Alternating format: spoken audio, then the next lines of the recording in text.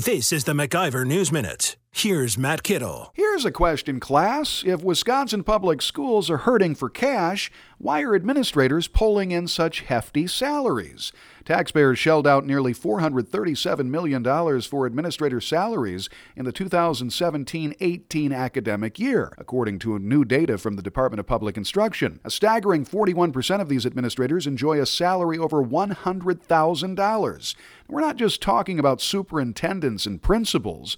The list of 4,500-plus administrators include library media supervisors and director of multicultural education and equity. Wisconsin's highest-paid administrator last year was Milwaukee School District Superintendent Darian Driver, who hauled in $255,000 base salary alone. Of course, you might be able to justify Driver's hefty paycheck had MPS seen significant improvement, but the school district remains at the bottom of the class. For the MacIver News Minute, I'm Matt Kittle. For more free market news, log on to MacIverinstitute.com.